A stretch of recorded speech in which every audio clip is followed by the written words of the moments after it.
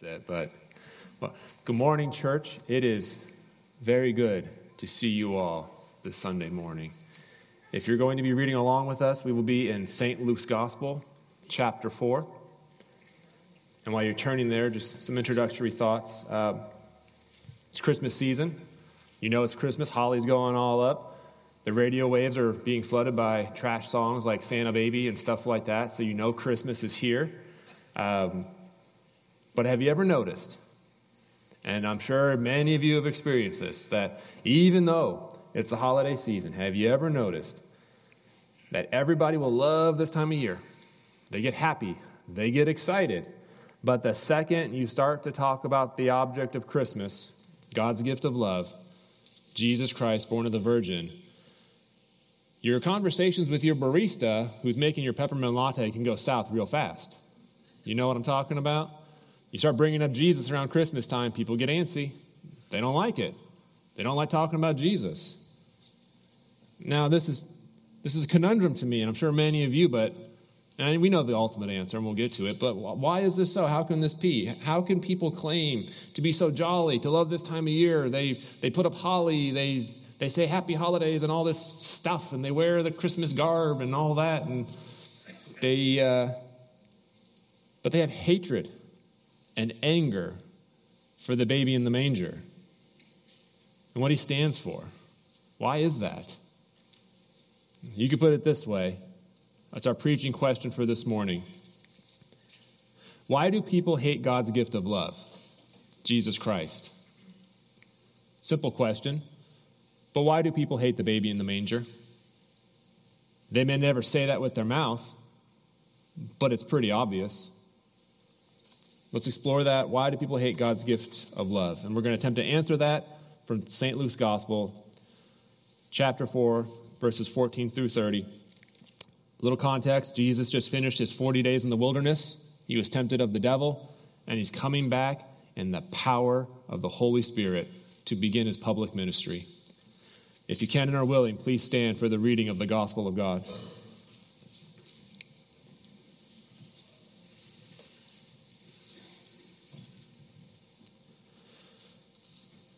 The word of the living God says this: "And Jesus returned in the power of the Spirit to Galilee, and a report about him went out through all the surrounding country. And he taught in their synagogues, and being glorified by all.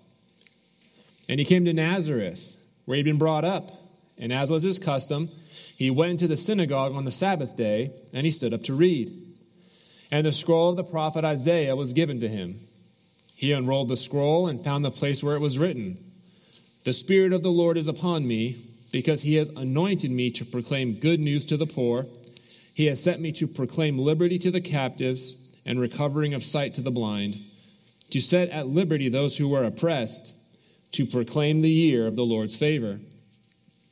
And Jesus rolled up the scroll and gave it back to the attendant and sat down. And the eyes of all in the synagogue were fixed on him.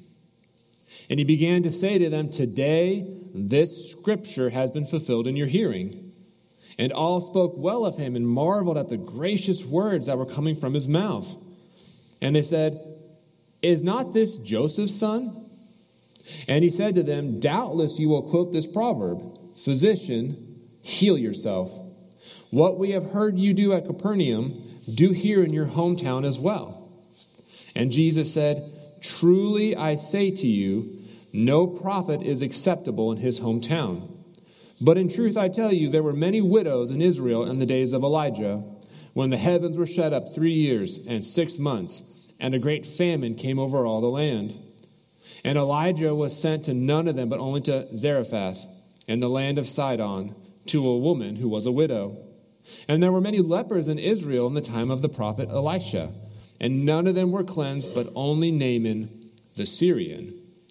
And when they, the crowd, heard these things, all in the synagogue were filled with wrath. And they rose up and drove Jesus out of the town and brought him to the brow of the hill on which their town was built, so that they could throw him down the cliff. But passing through their midst, he went away." Let's pray. Actually, Mac Morgan, would you pray for the reading of God's word?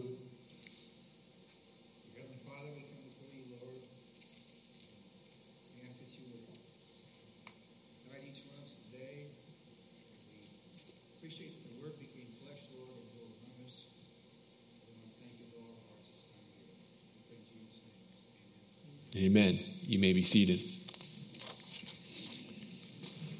Church, this scene is powerful, very powerful. Jesus reads from the prophet Isaiah chapter 61, announcing to his hometown that he is, in fact, the Messiah, the chosen one. He's publicly telling them this messianic verse is me. And this is good news. God's faithful love to his people is here. The Messiah has finally come in history. He's here to proclaim good news to the poor, to proclaim liberty to the captives, to recover the sight of the blind, to deliver those that are oppressed. And the audience, they marvel at these words, but then the scene takes a quick, dramatic turn, doesn't it? And you could just imagine the conversation around the synagogue, like the church building. Like, wait a second. Isn't this Joseph's boy? The carpenter? And hold on. He just said his mission and purpose is to come to the poor, the captive, the blind, and the oppressed. And he's saying this is being fulfilled. Is he saying we are those things? And the answer is yes. But in a parallel passage in Matthew's gospel, it says that the crowd took offense at these teachings of Jesus. They took offense at him. And as we know, it says, essentially they declared their indignant or angry unbelief. And then Jesus, the Messiah, who just announced all these great things to them, these amazing promises, he responds to their indignant or angry unbelief. He basically says, God's love is going to go to those who are going to receive it, to the least expectant ones, the most unsuspecting ones, to Gentiles. And this is where the scene gets bananas. The crowd literally flips out. They go berserk. It says they were filled with wrath, extreme hatred, so much so, it seemed that they actually tried to kill Jesus. I don't know how you can make that any less worse than pushing someone off a cliff. I mean, I'm assuming that they were trying to hurt and kill Jesus when they did that. But why such hatred? Why such enraged passion? Why do they hate God's gift of love to them? The same preaching question. And church, the reason is the answer to our question. It's our main point this morning. People hate God's gift of love, Jesus Christ, because Jesus Christ the Messiah reveals our true condition, and our sinful pride hates that. Jesus Christ reveals who we really are, and our sinful pride hates that. For in the passage Jesus just read, the Messiah came to bring good news, came to bring freedom to the poor, captive, blind, and oppressed. And these things are the true spiritual condition for all mankind, including you, including me. And it has been that way ever since the beginning of the garden, when Adam and Eve sinned against God, and sin and death and darkness entered the creation. So we're going to investigate these claims of the Messiah, how he reveals our condition, how he, the gift of love, Jesus Christ, is the solution. And we really want to close on why we react so violently to this truth. Why did the people not praise God and say, wonderful, my healing is here? Why did they want to kill Jesus? The first claim and the first preaching point Jesus makes is that the Messiah came to bring good news to the poor, which means you and I truly are poor. You and I are poor. And church, when the Bible speaks of poverty, it doesn't always mean lacking money. And just like there is physical death and spiritual death in the Bible, there is a physical poverty and a spiritual poverty. We know this because in passages like Revelation chapter 3, Jesus sends a letter to one of his churches in a place called Laodicea. And listen to his words here. Revelation chapter 3. It's a letter Jesus writes to this church, and he goes, Jesus speaking, I know your works. You are neither cold nor hot. Would you that you were either cold or hot? So because you are lukewarm and neither hot nor cold, I will spit you out of my mouth. For you say, I am rich, I have prospered, and I need nothing, not realizing you are wretched, pitiable, poor, blind, and naked. And guys, this is to a church. Okay, this is to people that supposedly do what we're doing right now. That they get together, They say they're Christian. They would probably be singing songs on a Sunday morning. They'd probably have someone come up and read scripture out loud and explain it. They would probably break the Lord's bread, drink the Lord's cup. They'd probably do all the same things. Baptized converts even. And they were really wealthy. And they were prosperous. Things were good for them. They had a lot of money, it seemed. They had no needs. By all earthly standards, we would look at a church like that and go, wow, they made it. They are a successful church. They have the biggest buildings. They have a lot of money, the best programs. It's sleek. The worship is great. That is the place I want to be. But what does Jesus say about those people?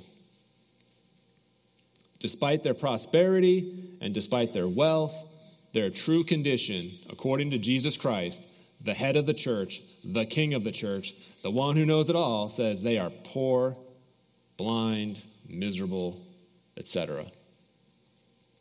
Because spiritual poverty is to be bankrupt towards the living God. It is to lack the heavenly blessings God has prepared for his people. Blessings that transcend all money, transcend all power, position, status, even time itself. Blessings like faith, hope, love, joy, peace, and the promise of eternal life in the resurrection. Heaven when you die, and the world to come belongs to those who are spiritually rich. These are things that people can't steal from you. These are things that don't rust or fade away like your gold and your silver and your clothes and possessions. Your houses get old and tumble down to the ground. These things do not go away. They are riches that last for eternity. What the apostles call the inheritance of the saints. And the only cure, though, for spiritual poverty is a spiritual subsidy. Someone paying on your behalf. And that is Jesus Christ. God's gift of love, born in the manger. For it is only by God's gift of love in Jesus Christ that we receive the true riches in this life. Which is why Jesus then gives this apostate church, this church that looked good on the outside, but inwardly were dead, he gives us some same advice. He says, in continuing his letter in Revelation 3, he says, I counsel you, because one of Jesus' names is Wonderful Counselor. It's one of those Christmas sayings we have. Jesus talks to this church. He says, I counsel you to buy from me gold refined by fire, so that you may be rich, and white garments so that you may clothe yourself, and the shame of your nakedness may not be seen, and salve or medicine to anoint your eyes so that you may see. Those whom I love, I reprove and discipline, so be zealous and repent. Church, this gift of love, Jesus Christ, revealed to this church their true condition, as the Messiah says he does, and then he tells them the solution. He says, receive from me what you really need. Come to me.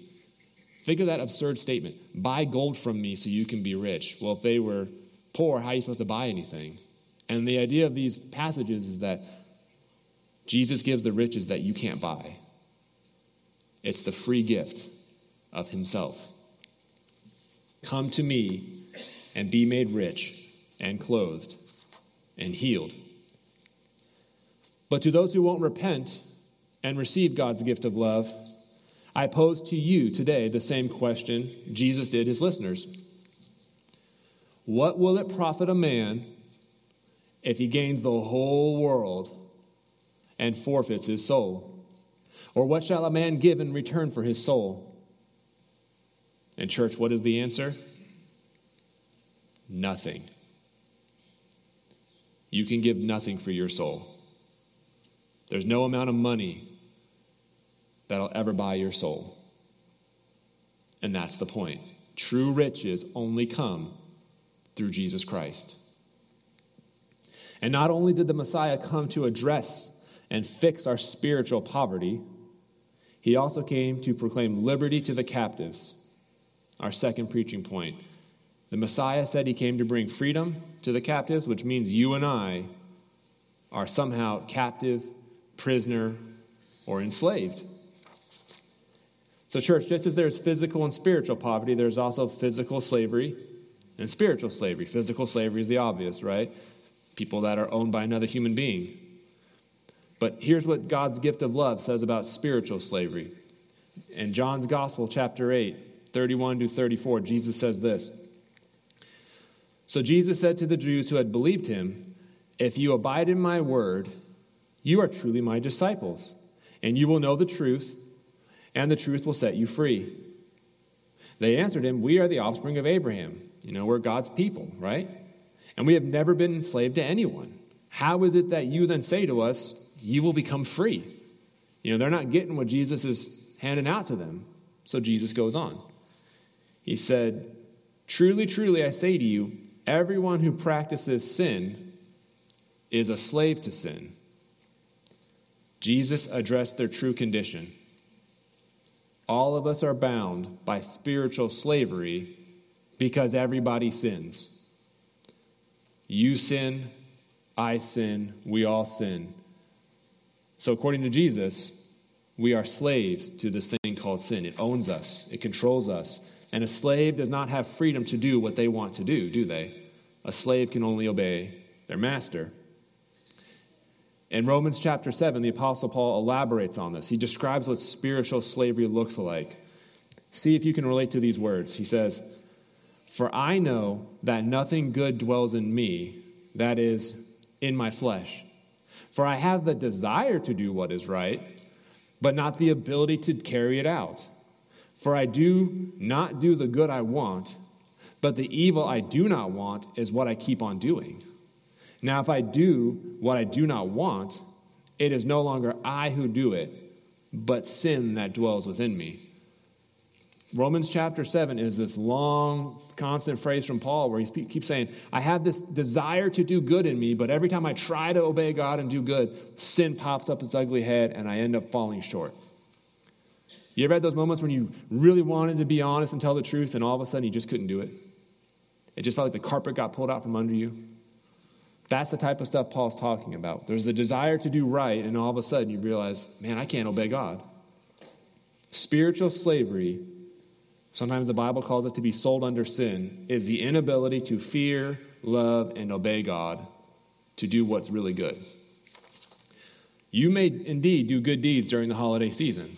You may put money in the Salvation Army guys when they're shaking the bell, and you might do that type of stuff. We might give the angel tree. That's really great things. But you're still going to sin and break God's commandments. Where we go, sin is still present, it seems. And Paul, he knows this, and we just read in Romans, and he continues his perilous plight. He then knows his condition. He goes, when I try to do good, sin is still here. When he cries out then, he goes, wretched man that I am, who will deliver me from this body of death? He's desperate. He's like, I can't do the right thing. It's in front of me, and I can't obey God. What am I going to do? And the answer? He says, thanks be to God through Jesus Christ our Lord. And this is exactly what Jesus tells the Pharisees in the same scene, the religious experts of his day. He says to them, the slave does not remain in the house forever. The son remains forever. So if the Son of God sets you free, you will be free indeed. Church, Jesus Christ, God's gift of love, came into the world to set you free from sin and to adopt you into his family as a son and daughter, to know him, love him, and glorify him.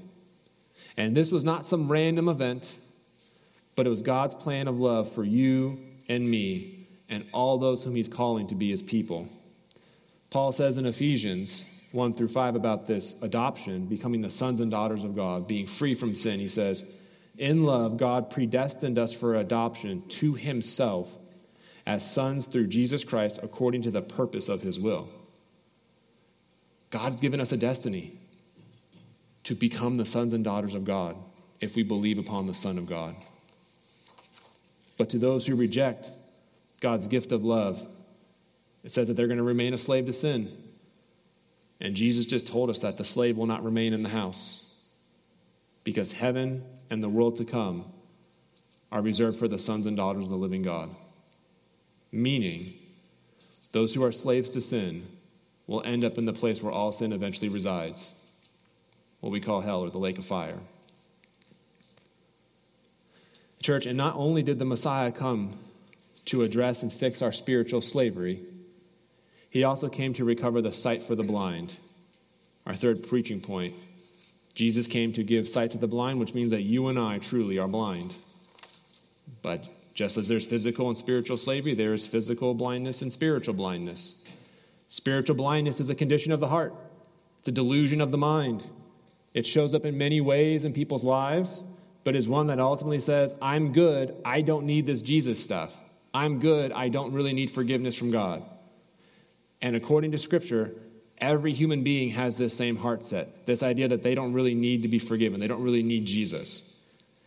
In Romans 1, Paul the Apostle says, for although mankind knew God, they did not honor him as God or give thanks to him, but they became futile in their thinking, and their foolish hearts were darkened. Church, it's this spiritual blindness that the Son of God was born to address and to heal. And to this end, Jesus did a special miracle for it. In John's Gospel, chapter 9, Jesus does a famous sign, a specific miracle to teach a specific lesson. He heals a man born blind. It's never been done before. And there's a whole event where he heals this man born blind, but it ends with these words of Jesus. The whole event ends like this. Jesus said, for judgment I came into this world, that those who do not see may see, and those who see may become blind. And some of the Pharisees, the religious experts of the day, they were near him, heard Jesus say these things, and they said to him, are we also blind? And Jesus said to them, if you were blind, you would have no guilt. But now that you say, we see, your guilt or your sin remains. The Pharisees, the religious experts of Jesus' days, those who claimed to know what's what with God, they had no real understanding of the love of God. They didn't understand his mercy, his compassion, his kindness. They didn't really know the Lord. They didn't understand his justice. They didn't understand the Messiah. And these are the guys that ended up having Jesus crucified. But to their mind, they understood what it meant to live the life that was pleasing to God. But Jesus made it very clear to them, you say you see, meaning you understand these things, but in reality, you're blind. And they killed the Messiah because of it. Church, Jesus Christ, God's gift of love, came into the world so that everyone can clearly see who they really are, sinful people, and to understand their great need, the forgiveness of their sins. But with that comes a warning from Jesus. To willfully reject the Bible and its testimony of the Son of God and his mercy is to enter what we would call the dangerous territory of a hard heart. The longer you sit under the preaching of God and you willfully say, I don't want that, I don't need that, you become more and more blind according to Jesus. Because you claim that you understand life, but in reality, you're getting further and further blind, further and further alienated because you think you're okay. But that's not why the Son of God came into the world. Therefore, as the Holy Spirit says, today, if you hear the voice of the Son of God, do not harden your hearts, but believe upon the Lord Jesus Christ, God's gift of love, and be healed. For the Messiah came to recover sight for the blind. And finally, not only did the Messiah come to address and fix our spiritual blindness, he also came to deliver those who are oppressed. Our last preaching point, we are oppressed. Church, since the garden, there's always some scheme or power, whether by individuals, corporations, governments, or whole societies, that oppose God's righteousness in a way that benefits the oppressor while hurting or marginalizing people under their power or authority. We see it everywhere. It happens all the time. But unlike our previous examples that contrast the physical and spiritual realities, you can be physically blind, but spiritually see. You can be physically poor, but be spiritually rich. This example combines the both and. This is because spiritual evil, Satan and his demons, work through people. In a similar way, God works through his church, works through people to do good in the world.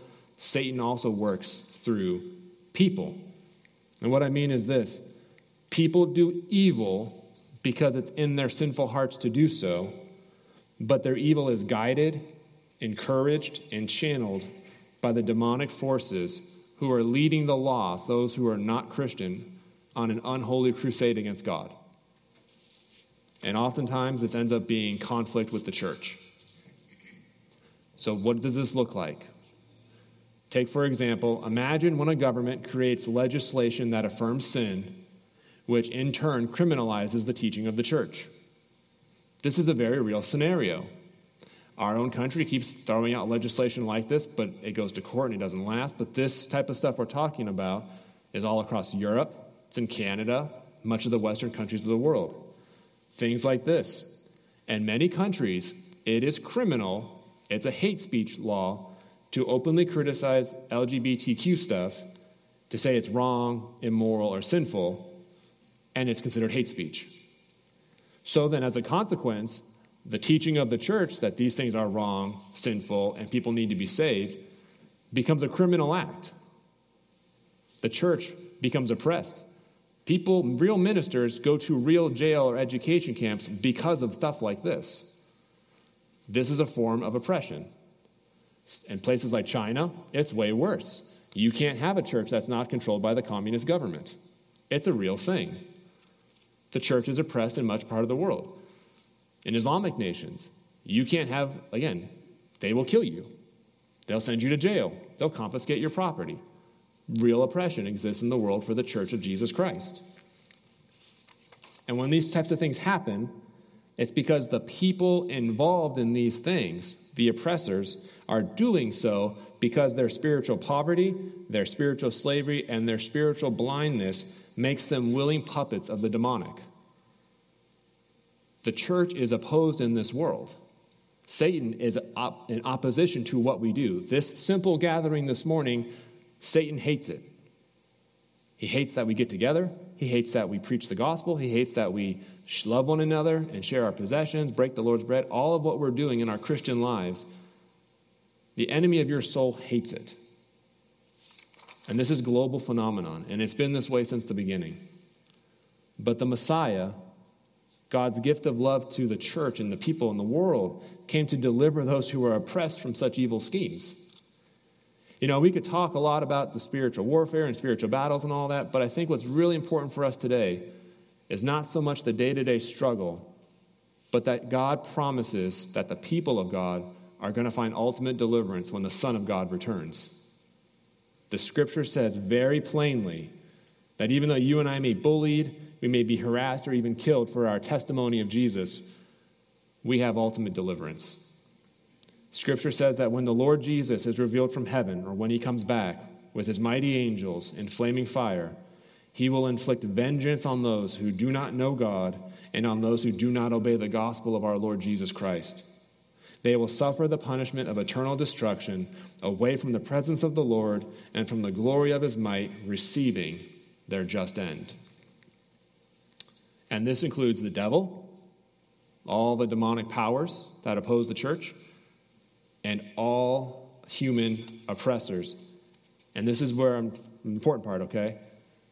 Everyone who is outside of Christ, who has not believed upon this gift of love, who have not trusted in Christ, you are an oppressor. You oppose God and you oppose the church. You may not be actively fighting with your local church. You may not be picketing us outside. You may not be trying to hurt us. But think about this. Those who have not received the forgiveness of sins, who have not entered the kingdom of God, you will always side with the devil against the people of God somehow, some way. And Jesus makes this clear. He says, Jesus Christ himself, the King of glory, says, whoever is not with me is against me. And whoever does not gather with me scatters. There is no neutrality towards Jesus Christ. You are either in Christ or you are out of Christ. But the Lord God sent his Son into the world to free us, to make us his people. And church, as we come to a close, when Jesus announced all these things to his people, when he read this scripture that he came for the poor, he came for the captive, he came for the blind, he came for the oppressed, he says all these things to the people, and then they try to kill him for it, we still got to ask, like, why did they get provoked like this? Why was there so much indignant disbelief? Why were they so angry? This is supposed to be good news. Why are they so filled with wrath that they tried to kill God's gift of love?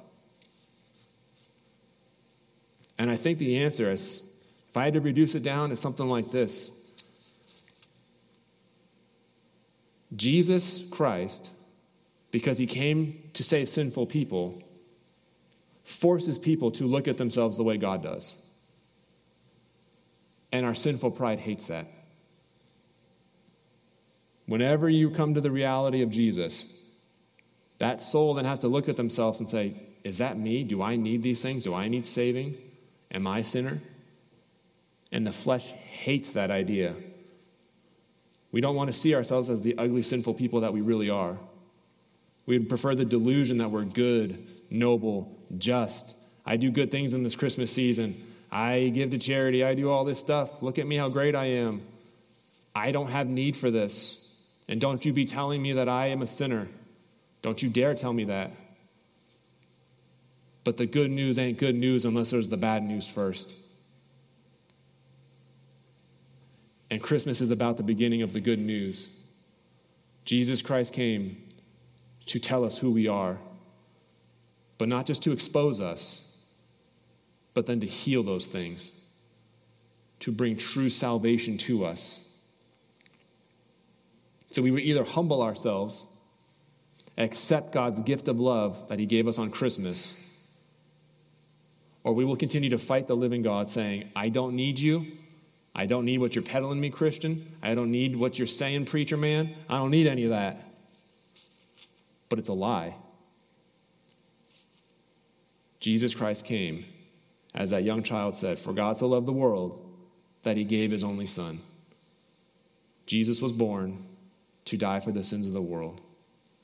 And this is God's greatest gift he could ever give you. True salvation found in his son.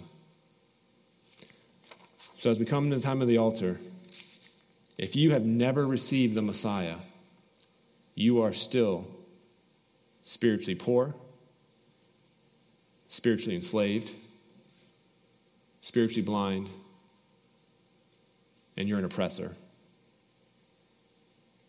Will you receive salvation today? Will you receive this gift of love and be made whole in Jesus Christ? And to you Christians who have, rejoice. Praise God for that you're free. Praise God that you're a part of the people of God. Praise God you're heaven bound. Christmas should fire us up that the beginning of the gospel story begins on Christmas. It should get us so excited. It should get us fired up to realize that only a couple months away there's Easter. And that's for you. And your name is written in the book of life. You are saved. And the scripture says you've been made whole or complete in the Lord Jesus Christ. Do you celebrate that still, Christian? Or has this Christmas story become comfortable? Has it become old news to you? Pray for zeal. Pray for service and excitement. Because your name's in the book of life and you are free. Because whom the Son sets free is free indeed. Let's pray. Father God, we come before you. And we just ask for your grace. Grace to recognize the truth that the Messiah came to reveal our true condition, but also to fix us, to heal us, to make us whole, to make us the people of God. And the tragedy of that story is that Jesus' hometown rejected him. May it not be so this morning, Lord. If there's anybody here who does not understand who this Jesus is, what this salvation we're talking about is, I pray that you would give them the grace they need to humble themselves, seek the truth, seek us, talk with somebody. And if there's any Christian this morning who's struggling, Lord, help them remember what they once were. They were these things, but now they are whole and complete in the Son of God. Thank you that you so loved the world that you gave. Write this gift of love on our heart. And we pray that in the name of Jesus Christ, you would glorify yourself during this time.